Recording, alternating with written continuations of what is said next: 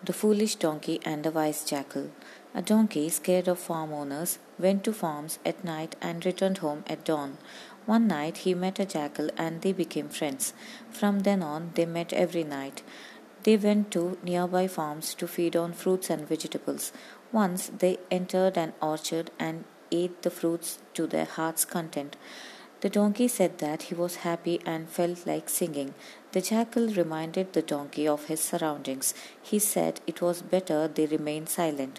But the donkey refused to listen and started singing.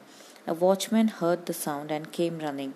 The jackal ran to the forest, but the donkey received a good beating. Moral of the story is one who acts without thinking falls into trouble.